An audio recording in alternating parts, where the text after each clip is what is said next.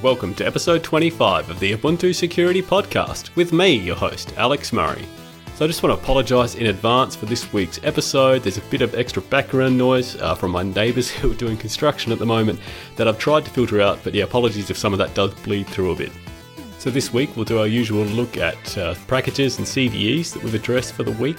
In particular, we've got some good ones for NTFS 3G, Firefox, Snapd, and Ghostscript is back to haunt us again for yet another week, so I'll be going through all of those. And I'll also have a quick mention of some open positions that we've got within the team at the end of the episode too.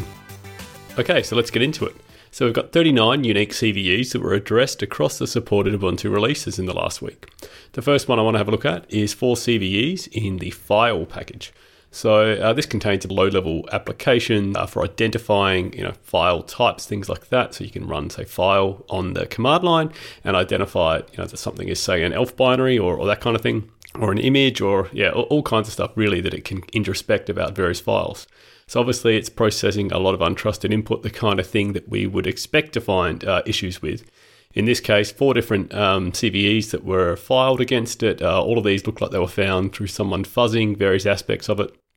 Each of these was just a denial of service, so pretty low impact. But yeah, the usual kind of stuff. So a Stack Overflow in the readelf code. 2 different out-of-bound reads due to a failure to properly null terminate strings before they were then processed. So basically it would just run off the end of the string and keep running into arbitrary memory. And the last one was a read past the end of the stack due to a failure to properly keep track of certain buffer sizes and the like as well. So yeah, they've all been fixed. We've got an update for libtiff. So this is for 8 different CVEs that were fixed for precise extended security maintenance only.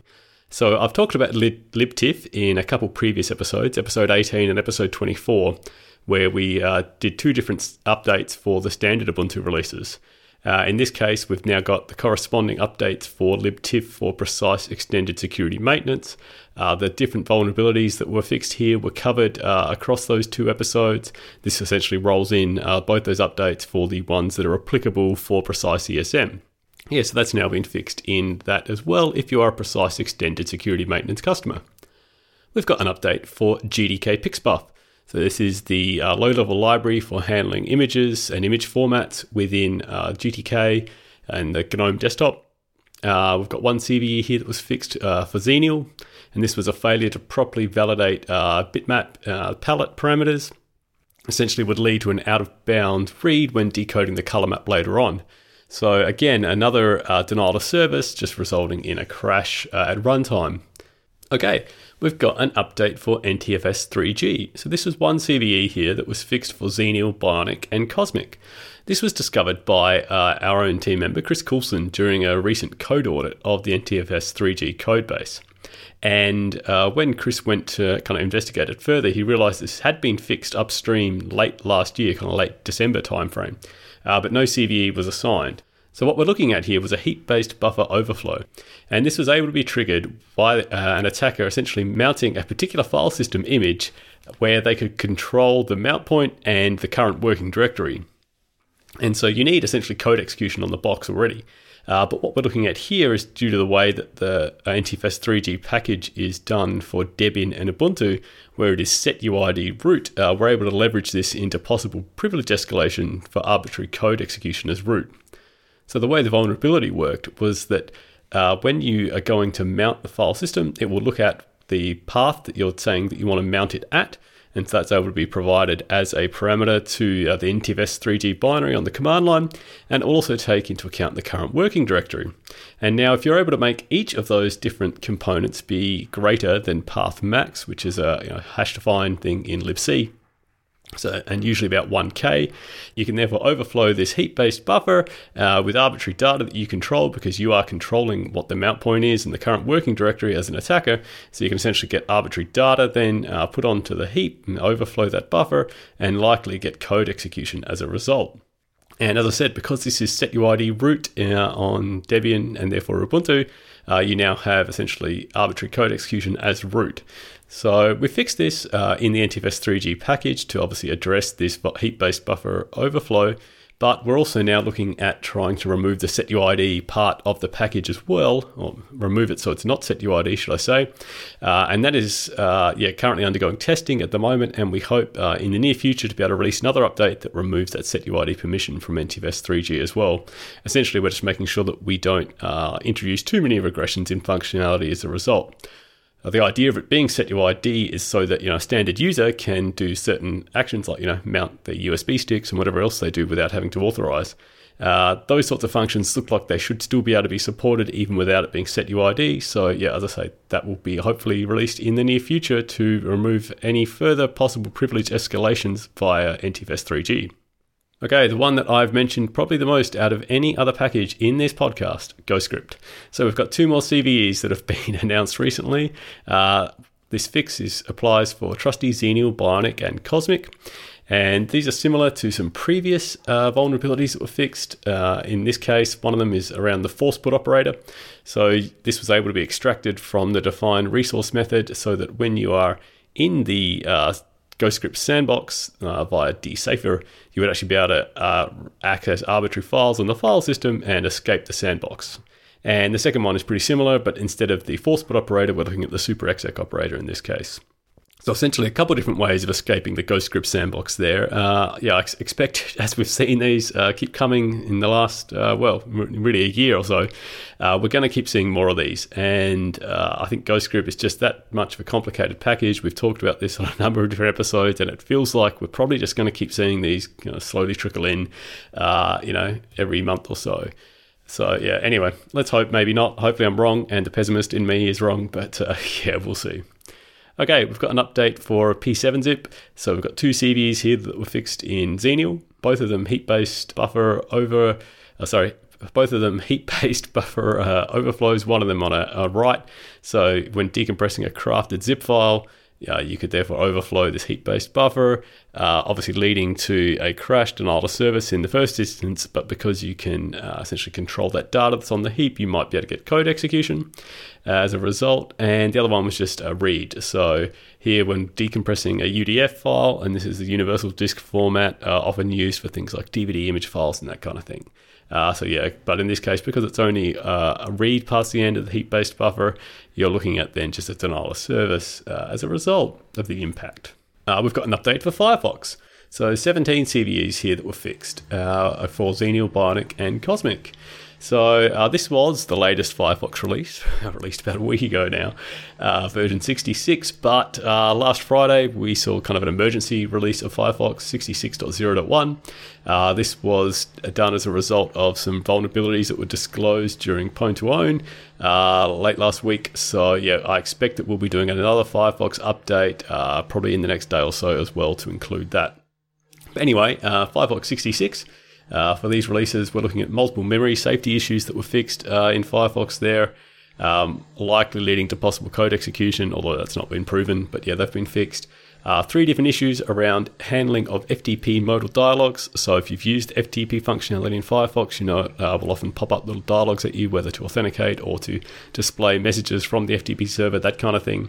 And it was found that these could be used for either a kind of interactive denial of service to the user, where they essentially keep getting successively shown and the user can't dismiss them, or to do things like display arbitrary messages to the user and therefore conduct social engineering attacks against the user as well. So they've been fixed.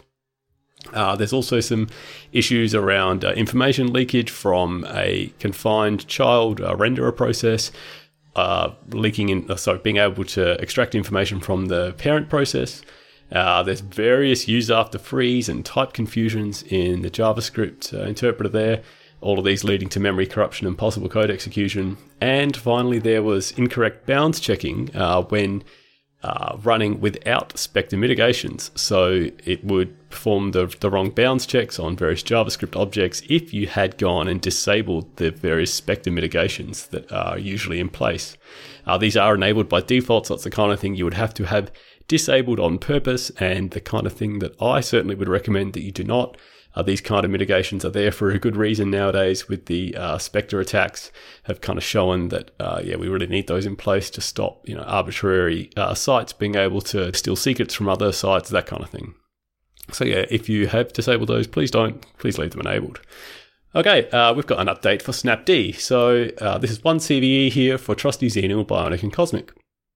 This was reported to us by Jan Horn from Google Project Zero, and essentially reported that the SecComp blacklist for TAOC-TSTI, which is an IO control that can be used to essentially inject fake input to the terminal. And what Snapd does is it sets up a blacklist for this, because this is the kind of thing that can be used to say, escape the Snapd sandbox that it puts in place, to be able to send essentially commands back to the terminal or to other processes, that kind of thing. And so Snapd had set up a blacklist for this to try to stop it ever being executed. However, Jan discovered that the way this works on 64-bit systems is that the IO control, the hash defined for that is a 32-bit value. When you call the IO tool, it then flows through to the kernel and then is used as a 64-bit value to compare that inside SecComp. And the problem was that if you were able to set some higher bits in that 64-bit value, then it wouldn't compare as the exact value that we had tried to block. You would then be able to pass off that, you'd be able to pass through that SecComp rule, flow through then to the actual IO control itself, that would get executed, and you would be able to execute the IO control even though we had this blacklist in place. The problem here, I guess, is due to the mismatch between kind of a 32-bit and 64-bit APIs and not being able to necessarily compare the same values at different points in the call stack, whether that's between libseccomp or seccomp itself in the kernel or the actual IO control itself.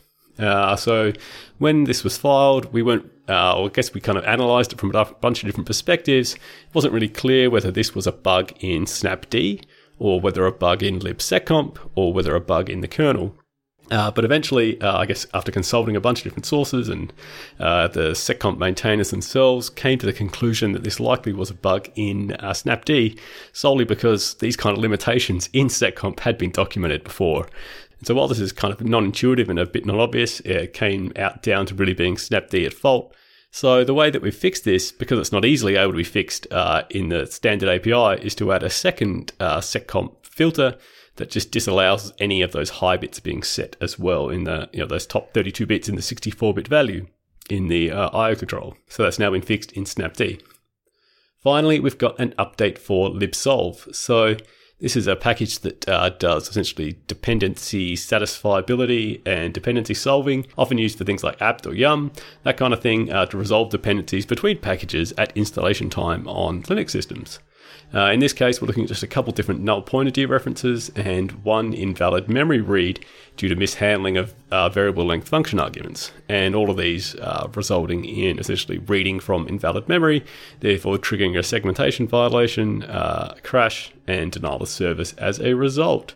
So they've all been fixed for Cosmic. Okay, finally, I want to mention that the team is hiring. We have 2 open positions. We are looking for an Ubuntu security generalist. So if you have a keen interest in security and Linux and Ubuntu, and you want to help make your favorite Linux distribution more secure, I urge you to please apply for that. Or we have an open position for a robotics security engineer. So if you have a background in robotics and ROS in particular, and you're involved in the ROS upstream community and you want to help contribute to the security of ROS and kind of helping define that, particularly from an Ubuntu perspective, I urge you to apply for the second position. And I've got links to both of those job applications in the show notes. So I urge you to check them out and please apply. As usual, if you want to get in contact, you can email us at security@ubuntu.com. Or you can find the team hanging out in the Ubuntu Hardened channel on the Freenode IRC network. Or finally, you can even get us on Twitter at Ubuntu_sec. So yeah, if you've got any questions for the team or anything I guess you'd like to hear us maybe talk about in this podcast, or suggestions or anything like that, yeah, I urge you, please get in contact with us. We would love to hear from you. Okay, so that takes us to the end of the show. As usual, thanks for listening. Remember, keep calm, enable automated upgrades if you haven't already, and I will speak to you again in another week. Thanks for listening. Bye.